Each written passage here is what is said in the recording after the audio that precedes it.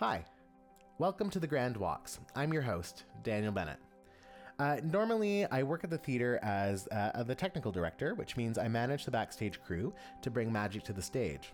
But since the pandemic's preventing us from doing that, we're focusing the spotlight out into the community to learn a little bit more about some London locals, their favorite places, and what makes them London proud. By now, hopefully you're at the starting place of this walk, which is on the Western Campus in front of University College Building, and have familiarized yourself with the route we're going to walk by either looking at the directions or the map. Today, we're walking with President and Vice Chancellor of Western University, Alan Shepard, and his golden retriever, Misha. Listen up for Alan or I giving Misha directions, and that's how you'll know where you are in relation to us. Feel free to speed up or slow down depending on that, and don't be afraid to give us a pause if need be. The first 10 minutes will be a casual stroll towards Perth Drive, and then we'll pick up the pace after that. We'll let you know when it's time to start walking, but before we get started, take in the sights around you while listening to Lacey George, who will get us started with a land acknowledgement. Waseabno Dijnakas, Anishinaabe Nindao, Kikonong Minwa, Zogin Donjaba, Mjike Dodem, Mandal Don Sun, Jigjiganeshi Osheyan, and Jiaonong Kodokwe Kobdo Sun. Hello friends, my name is Lacey, also known as Waseabno. I'm the daughter of Mandalkwe, the granddaughter of Jigjiganeshi, and the great-granddaughter of Kodokwe. I'm an Anishinaabe woman from the Turtle Clan. My mother's family comes from Saugeen First Nation in the Bruce Peninsula along the Saugeen River. My father's family is from Kikonong, which is Kettle Point First Nation, as well as Ojodonong, which is Stony Point First Nation, both of which are along the shores of Lake Huron. My ancestors have lived, loved, laughed, and wept on this land for many, many generations. I honor those who came before us, cared for us, and loved us so that we could be here right now, living in a good way. This walk was recorded in London, Ontario, the traditional lands of the Ottawadoran, also known as the Neutral People, and territories associated with the various treaties of the Anishinaabeg, Haudenosaunee, and Lenape-Wuk. Locally, there are 3 First Nations communities. They are the Chippewas of the Thames First Nation, the Oneida Nation of the Thames, and the Munsee Delaware Nation. We would also like to recognize the urban Indigenous population comprised of First Nations, Métis, and Inuit people. We acknowledge the traditional lands upon which we operate, as well as all the sacred waterways. So, can you tell me a little bit about where we're standing right now? As I understand it, this was the first building constructed on the campus, so it's kind of the roots, the physical roots of what's now a sprawling campus, many buildings across many acres. And part of what I love about this space is all the green space here. And it's an assembly space, and as you can see with the students behind us who are practicing some dance routine, it's kind of an informal spot of gathering where people come and they hang out and they have picnics and they read books, they talk to their friends. I've seen the occasional smooching. People do they run sprints back and forth, and it's kind of almost like a commons or a greens for the university. Today we have the resident Canadian geese. Some people are more thrilled by those than others. And then you look down towards the east, and you can see the bridge over the Thames River, which is where we're headed, over the tributary. That's great. Well, let's start our walk. Okay. Yeah, sure. That's great. And okay, so, Misha, come on. So tell me about how you got here to London. My very first visit to London came in about 2005. I was editor of an academic journal, and the campus here was hosting the Congress of the Humanities and Social Sciences, which is a big deal in Canada. And I was coming to give a presentation. I got lost immediately on the campus trying to find visitor parking. That was my memory of it. I remember thinking what a spectacular and beautiful place it was. This summer we were supposed to actually host that same conference again, but of course the pandemic changed everything. And I had been president of Concordia in Montreal for 7 years by the time I arrived in London. And I do think that having been a president for some years before has made it, has been an advantage, let's say, in the pandemic for sure. And I'm kind of back to my roots. I grew up in the American Midwest. This feels very much like that. You drive a couple of kilometers north on Richmond Street, and you're back in the cornfields and soybeans and all that. And I love the tradition of these great public universities. They're so awesome. They are. And what prompted the move from Concordia to here?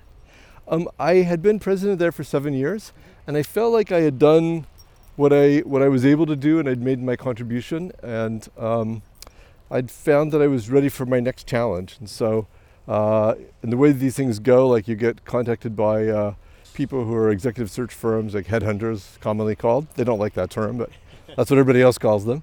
And they started speaking to me about the opportunity. I'm sure they were speaking to many great candidates. And then you go through a fairly long process of multiple interviews, meeting members of the board, members of the faculty, students, and staff. And then, like, magically you get a phone call. Yeah. And that's always a surprise, because a lot of great people out there who could, who I'm sure are interested in the job. Mm-hmm. How did you land in academia as a career? I didn't think I was gonna. I mean, no one plans to be a university president. It's kind of a weird job, and I didn't really think I'd be in academia. I started out. I was first in my family to go to university, back in Minnesota, and I didn't even really know what that meant, other than it was going to be a different life than the one my family had had for generations. They had been doing a mixture of farming, and my father did white-collar work, but my mother dropped me off at my undergraduate liberal arts college in August of 1979, a long time ago, and within about 3 or 4 hours, I felt like I was sort of like Alice in Wonderland. I kind of like jumped in a hatch and gone to another universe. Like, it was a world I didn't know. I didn't know about, books, ideas I'd never heard of, and I was super excited. Misha is rolling in some substance which is not good for her. Come on, Misha, let's go. I know, Misha looks so comfortable right She now, does. though. Maybe if I wave this bag of treats at her, she'll cooperate. Misha, This is the cutest ID tag ever, with Isn't the that cute? Ontario license. come on, let's go. Come on, let's go. Yes. Yeah. Well, this is the charm of the green space, is that people just hang out and they sun themselves, which is what Misha's doing. So I wasn't really planning a career in academia. I thought I wanted to do emergency room medicine. I had been working for an ambulance service. I've been working in hospitals and nursing homes all the way through high school and into university.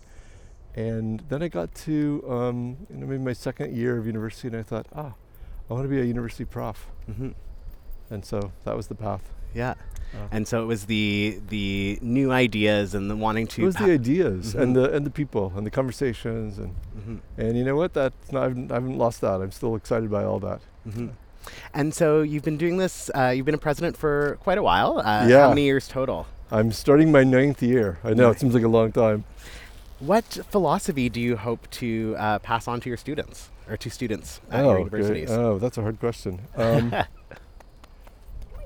So some presidents are quite obsessed by their legacy and so forth. I don't see it that way. I think I was given this amazing opportunity to lead a public institution. I'll do my best job. And when I'm done, I'm done. And then somebody else will come along, and you hope they'll do the best job they can do. In terms of like philosophy for students, really I see presidents as servants of the community. I have access to resources and opportunities, and I try to share those and make the best use of Western's resources that I know how to do, and create opportunities, really. And I would say that's for students as well as like staff and for faculty and alumni too. And part of my responsibilities are to protect and sustain the value of the university's degrees and its academic community. You're really you're like a steward, really. Mm-hmm. It's a great job. It's a complicated job, but it's a great job. So turning to London for a second, what's Yeah. your favorite spot in London, Ontario? Well, we're headed there now, which is this little tributary of the Thames that runs through the campus. And my family and I are big hikers and nature lovers. We spent a lot of time traveling around, going hiking. No mountains in this area, but I knew that. I'm a Midwesterner. But we like tromping along like rivers or tributaries and just seeing what animals you can find and so forth. Yeah, I found during the pandemic, it's so interesting how we've all turned to nature as we can only go outdoors now. Yeah. And I'm so excited by, gophers and beavers and Yes. weasels that Yes. I never thought I'd be so excited by them. I think there's been I mean, you're reading all this stuff in like the New York Times and elsewhere about, and also the Globe and Mail about the movement out of urban environments, or people are kind of rethinking. It's kind of a back to nature movement, kind of a Henry David Thoreau movement in the American context, but I think our lives are a little bit quieter. Like I know my life is definitely quieter because as president I'm traveling a lot, I'm on the road, I'm entertaining, and none of that's really been possible. So everything I've been doing is by Zoom. Misha, come on. So my own life's been very quiet. I'm home, almost every evening with the dog and the kids and the partner, and that's unusual for a university president. Mm-hmm. And so with all of this free time, or a little bit of a quieter moment in your life, what have you been thinking about? Well, I've been trying to read books. I try to keep somewhat current in my own academic area so that I don't lose some of my engagement and investment. I've been thinking a lot about what really matters in life. Misha, come on, let's go. Come on. And about quality of life, right? The quality of food, quality of recreation, time to read books. We're in such a digital world now with, I read all my newspapers online. Most people probably do. But I'm not sure where that's all going. And I miss reading a book, having a conversation with a friend, having a glass of wine, kind of in a kind of quiet way. So that's good. Mm-hmm. Misha is very keen on, there's some kind of an animal that's over there. And every time we walk by there, she's very keen on what's under those bushes. Mm-hmm. You'll have to edit this all out, I guess. Sorry. No. Or you could just leave it in. We might. It's like real life. Yeah. Misha, come on, sweetheart. Let's go. Come on. You're a good dog. Yes, you are. And so we're kind of circling around talking about, a return to a quieter time, maybe a time that feels like the past. Yeah. Is there something that you hope from that quieter time comes to the forefront in the future? Well, there's been a lot, there's a lot of armchair prognosticators in any kind of pandemic. A lot of people with, sort of, it's a tsunami, that kind of, exaggerated assessments. There's a lot of discussion about whether, the whole world will be changed by the pandemic. I'm kind of one of those people who thinks not so much, that we're just craving to get back to our old busy lives. I suppose some things will be changed, but it will probably take a while before we figure out what that is. Yeah. And I'm not sure if it'll be what we think it is. So for example, okay, Misha, we may have to just go when we can go. Come on, let's go, come on, let's go. Come here, Misha. We just gotta cross Perth Drive here. Good girl. She has this unpleasant habit of lying down in the middle of intersections. So once we get going, we're going. Yeah, it looks like she has a clear mission right now. She does. She's on her way to the banks of the river, which she likes. Yeah. There's a lot of discussion about how things will change. I'm kind of a skeptic about, massive change. I think social change happens more gradually. I'm reading about how people don't want to live in, tall buildings with elevators. I think the minute there's a vaccine, the charms of the tall buildings and elevators will come back. That's my sense. But I do think it has been an opportunity to rediscover nature and a bit of the quieter, simpler life. And I have to say I've really enjoyed that. Yeah, it's interesting that you bring up the vaccine will probably lend itself to a return to the tall buildings, because I think what we're seeing now is a little bit of a Toronto flight, maybe to London. Yeah. And so I'll be curious, once the vaccine's introduced, what does that mean for the people who have bought space here in this city? Right. Well, my perception is that London's having a bit of a renaissance, is on the rise, and all environments, have their ups and downs, and I think it's been tough on London as the manufacturing sector, left and so forth. We're getting these days more of a high-tech sector. The university plays a really key role in the local economy as well as nationally and internationally. And it's sort of like one of those moments where if you're local, people kind of take you for granted. And so I think one of the things I would hope for Western as I start my presidency is that the Western community and the London, Middlesex, Southwest Ontario communities get to know each other a bit better. There's a lot of amazing things happening here, and sometimes it's what's in your own backyard you don't really pay attention to or you don't really know, and so that's an opportunity for us all. Yeah. Yeah, so I love the idea of London, Middlesex, and Western getting to know each other a little bit better. I know. I think it's by the end of next year, the School of Continuing Studies is going to be coming out of downtown. What prompted that move? Well, they've been there about 20 years, and mostly what we had was our offices down there, and we had a couple of classrooms. It was actually a sign of revitalization of the downtown that other businesses wanted our space and made leases for it. And so our lease wasn't renewed. And that gave us a prompt to think about, well, where else are we going to go? What else are we going to do? For now, we're going to have our permanent staff from the Continuing Studies program return to campus. We have various ideas, like things like pop-up offices, pop-up classrooms. I've been wondering whether we could have classrooms in malls, for example. Great parking. One of the challenges of continuing studies is always like, is there a place to park? It's easy because people come rushing in after work or whatever. There's a bigger question about what's the role of continuing studies. So we're in this kind of knowledge economy, and everyone says, well, we need to upskill everybody. Employers want people with more skills. The employees want more skills. Maybe they've been laid off, or maybe they just want to change careers.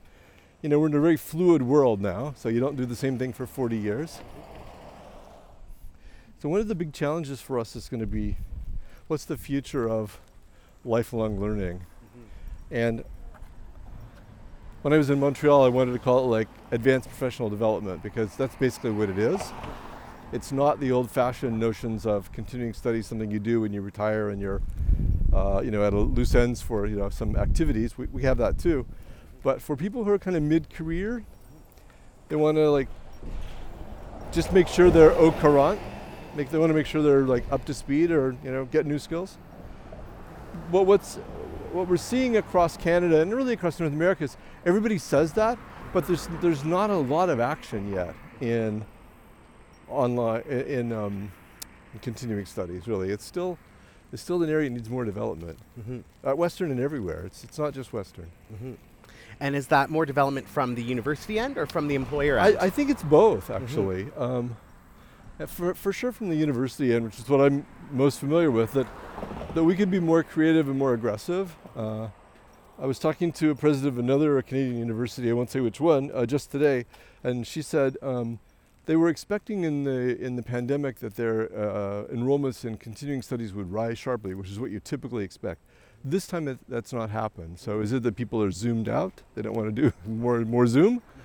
Or something else going on? I just want to make sure that we offer programs that really meet the needs of people in the community, and that community might be far and wide if it's online. It doesn't have to be just in London. But I'm really committed to the idea that learning something that happens across your whole life, it isn't like you're 22, you get your undergraduate degree and you're done, thank you very much. There was a time when that was probably the model, but I don't think that's the model now. Yeah. And I would love to go back to school myself. Yeah, and I agree. And when you touched on, people don't stay in one career. They're constantly moving around. That requires a little bit more lifelong learning. It does. It's a very fluid world now. And that's got its charms and also its risks, right, for all of us, right? So as a theater artist, I'm always looking at how to get people into the theater. I think we do some great work downtown. Yeah. But I constantly go into the theater and I don't see anyone my age, I'm 30 or younger. Yeah. How do you think we can cultivate getting some younger folks into the theater and cultivating some Western students maybe to get there? That is a great question. And I'm also on the board of the Stratford Festival. I've been on the board and I've just gone on again. And that's a question that we ask too. Misha, we're going to the right here. Going this way. Come on. Come on, sweetie, you're going down here. Come on. All right. Requires another treat. So this is a challenge also for symphony orchestras, any of the arts, right? One of the big challenges for all of us will be the digital world, digital media, games. So, for example, one of the things that I'm obsessed by airplanes and all things aviation, and now Microsoft's coming out with this newly revised flight simulator game, which I can hardly wait to get for the Xbox that my kids own. And there was a world when people would have only done live theater, live music, and because this kind of virtual world didn't really exist other than in novels, which they still do. So how are we going to compete against that? And I suspect that some of it will be pyrotechnics by the theater programs, right? Some of it will be like, very flashy stuff. Some of it will be maybe like, I don't know, campaigns to kind of remind people of like the incredible pleasures of live theater, live music. Not everything is a mediated virtual digital world, but we're going to have to compete hard. It's going to be tough, I think. Okay, Misha, we're just going to make a couple of rights here to go down into the Thames Valley Parkway. Yeah, I always agree, and I'm really happy that we right now at the Grand have this $9 million renovation we're doing and upgrades to our technical capacities, because hopefully that will add a little bit more flash to the stage. Yeah. That will maybe draw some younger folk in. Well, it's a beautiful facility too. It was beautiful in its own right, and now you're investing for the future too, right? Okay, here we go. We're going onto this footpath along the tributary. Is this okay with you guys? And we have to make our way through here in a way that preserves all the wiring. You go this way, sweetheart. So Misha feels comfortable. Yeah, Misha. Come on, baby. Come on, let's go. Yeah. Come on, sweetheart. Let's go. You can go in. She's a very well, you can see she's sniffing like crazy. She's a very hesitant doggy. A little tepid. She is. She grew up on a farm where there were no leashes and she could kind of do whatever she wanted. Come on, let's go. Come on, let's go. Yeah, good dog. Hang on. And now, hey Mish, can you come this way? Come this way. There you go. Yeah, so your question's a very important one about how are we going to preserve all these great traditions and also make it real for the next generation. And that's always a challenge for art, right? That's always a challenge. But it's going to involve technology somehow, seems like. You're Western's first openly gay president. I am, yes. Is there any responsibility you feel that comes with that, or? Yeah, it's a great question. I've been out since 1984, so that's a long time now. I came out in my first year of graduate school. I did not come out when I was living with my parents in the rural Midwest, nor did I come out as an undergraduate because it didn't feel safe. And that's a very different time, it's the early 1980s, so different now. And when I got to graduate school, I just felt this compulsion to deal with this part of my life. And I did, and it was a really positive, wonderful experience. I mostly don't think about it day to day, honestly. I have a partner of 26 years, long suffering. We have 2 kids that we adopted here in Ontario. I had a conversation with one of my sons, several years ago. He was probably 11 or 12 at the time. And I was trying to make sure that he wasn't getting bullied at school for having 2 dads. And so I said something along those lines to him, and he said, Daddy, don't you get it? It's my generation, we don't care about this stuff. I know you're all wound up and you're worried, but I'm not being bullied. No one cares. All they want to know is, can they come and have pizza and watch a movie? And since they can do that, they don't care. Yeah. And that was really a refreshing moment. I found it hasn't made too much of a difference in my professional life. There are a couple of moments where I think I had an adverse experience simply because of people's prejudice, but it's quite rare actually. It's so great that we're in a in a moment where we can have this conversation, and your son can be like, yeah, it's not an issue. Yeah, it was a startling moment because of course we were torturing ourselves with, are they okay? Excuse me, are they okay? Are they safe? And they were like, yeah, we're fine. So I think the student body is obviously focused a little bit here north of in the north end of the city. Yeah. How do we get the student body integrated into downtown or into the downtown life a little bit more? Do you think it's necessary? So look, this is the challenge for all universities that have historically been a bit separated from the larger community that they're set in. If we were talking about University of Toronto or McGill or Concordia and so forth, they were always set right in the center of the city. Western was built a bit separate, a bit apart, right? I think there are many ways in which we are already in the city, but it isn't always recognized. So for example, we have hundreds and thousands of students every year doing internships, practicums, training programs in the hospitals, in the schools, and so forth. Excuse me. And we know that the Western students are downtown for a pint of beer. Question is like how else are they engaged? And I think it is a good idea to work towards deeper engagement that's beyond the pint of beer, and not to minimize the practicums and the internships that happen today, but can we integrate that even further? That would be a good thing, I think. I think it's okay that some students come to London and to Western, they get a great education and they leave for other parts. That not everyone's going to stick in this economy. Some people are going to go back to Toronto, Vancouver. We actually have alumni all over the world. And that's a sign of a great institution, right? Is that your alumni are so sought after and such experts and so highly qualified that they're attracted to jobs and they're hired literally across the globe. That's a good thing. And while they're here, if they can practice some engagement in the local community, and some of them will stick. Like we have, I think I saw the number of 70,000 alumni who live in Middlesex. Really? Right, it's a big number. Mm-hmm. It's a surprisingly big number. And that's a good thing too. Yeah. You want both sides of that equation. Yeah. Lauren here is actually one of our Western alumni who's still in the city. Yeah, awesome. Awesome. Oh, we have a guest coming along here. Misha, wait. Misha, wait. Misha, wait. Yeah, I don't know what's down there that you're smelling. Something very exciting. A beaver, maybe.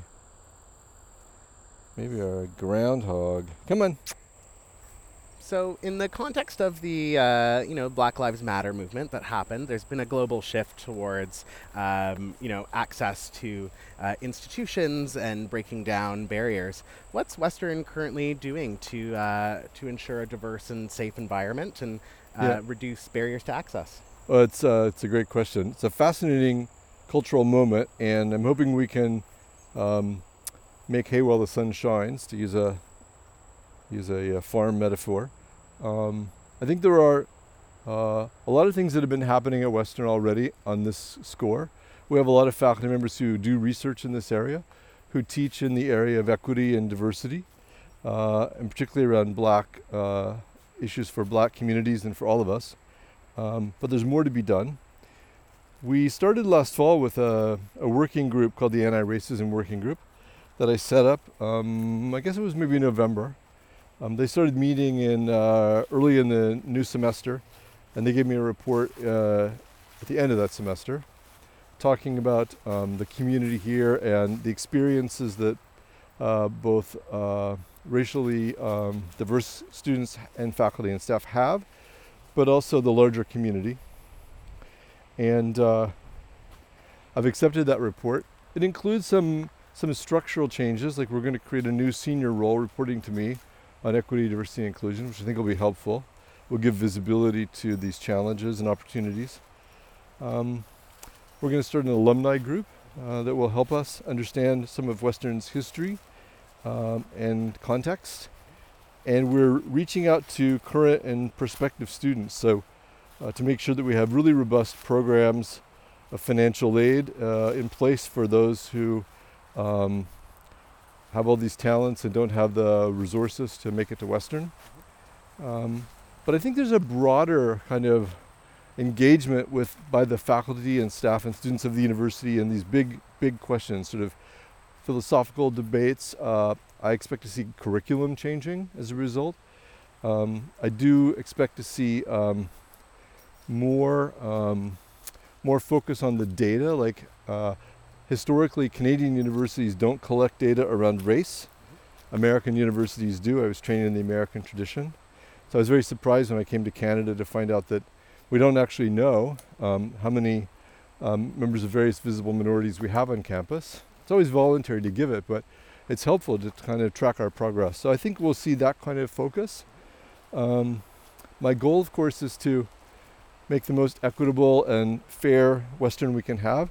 And I do think, and I'm deeply committed to this idea that a diverse community is really a strong community.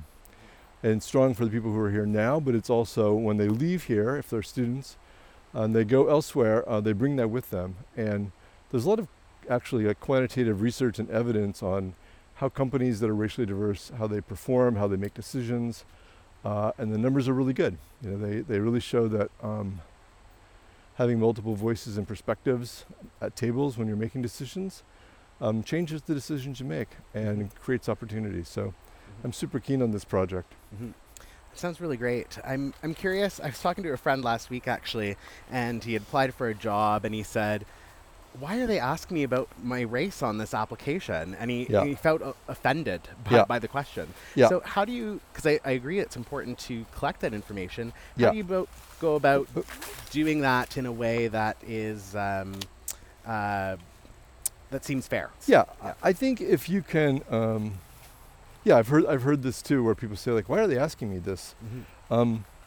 If you can talk to the broader world about what your goals are for making a fair and just world, the data are important, because if you don't have the data, there are kind of these unconscious biases that can come right into your experience, and you might not even notice.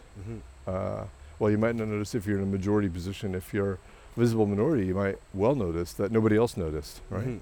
So it's one measure. It's not the only measure, but it's important. Usually when I walk this, it's all the weeds and brush and so forth aren't really there. So it's a different experience today. So you've been in your job for 1 year. Yeah. What's the thing you're most proud of at Western? What I'm proud of about my team's performance over this first year of my time at Western is how we have steered the institution through a really, really complex historical moment that no other university leaders have faced for the last 100 years, which is the pandemic. The Western team has just been fantastic, and our plans for reopening safely and all of that, which are now in almost 100-page document, are the envy of other institutions across Canada. And I've had repeatedly people say to me, "Can I have a copy of that? You guys are way ahead." So the care that the team has shown for the community, the way the community has also responded, has been really A+. So I got to say, I'm really proud of that. I hope that I don't spend my whole time dealing with pandemics, because I do have other opportunities ahead of us. We're going to start a new strategic planning process this fall, and often in academic communities, people go strategic planning. Oh, please, don't bore me. But strategic plans they're just conversations with the whole community about what does Western stand for, where are we going, and what do we need to do to get there. So I'm looking forward to that, and that's going to start this fall. But it's a giant, complex place. We have thousands of students and thousands of faculty and staff, and many people are doing these awesome things that they may not make it on the CBC News, but they're doing great stuff every day, all the time. Where do you believe London has the most room to grow? That is a great question. I'm on the London Economic Development Board since I arrived here, and now it's been a great way to kind of get the lay of the land, understand what the opportunities are. I do think that the high-tech sector is an interesting place to go.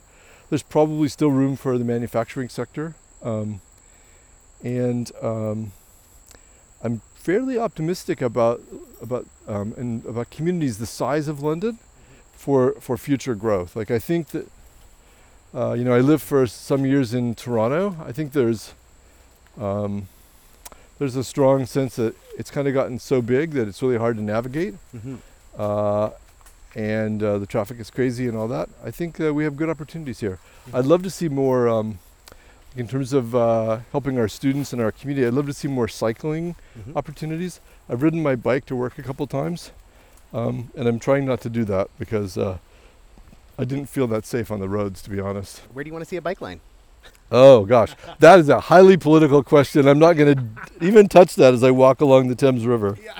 That will get me into trouble. Misha, time for a dog treat, I think.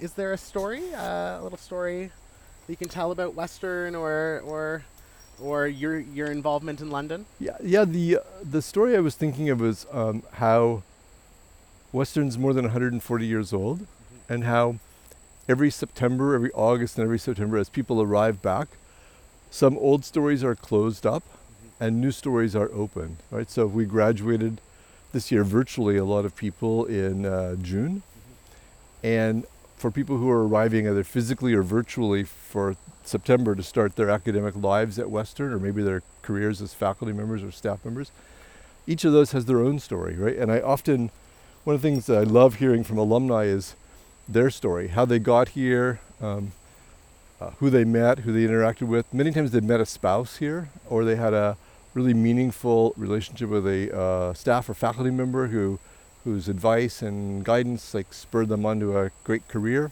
I just love those stories. And I was looking back actually through the history books about Western, all the way back to Bishop Helmuth, who started it. He was apparently quite a controversial character. And every leader of Western since then, they bring their stories. I brought my story. I brought my kids. They have their story. And so there's just this rich tapestry of many stories, and knowing as many of them as I can is a fun part of the job. And people want you to know their stories. Like alumni, it matters to them that they're able to tell the university about like their experiences in London, their experiences at the university. And for a lot of like undergraduates in particular, graduate students too, it's just the most powerful time in life, right?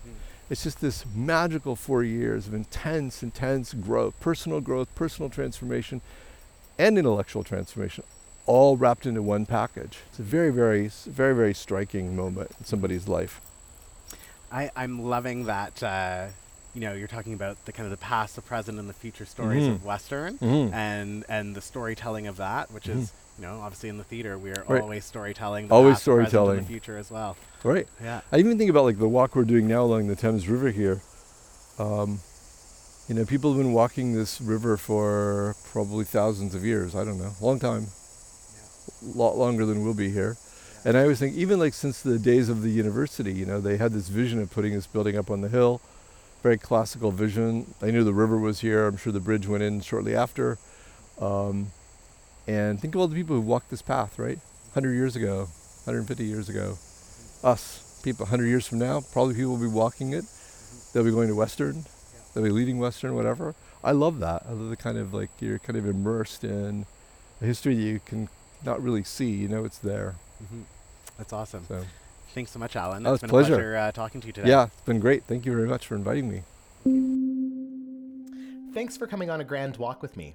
I feel really fortunate that I had the opportunity to spend some time with Alan and gain some perspective on Western.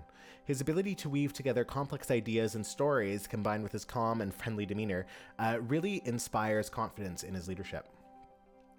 Western is such a large part of our city. It employs thousands of locals and educates the minds of tomorrow. So it really is an integral thread in London's tapestry, to use his analogy.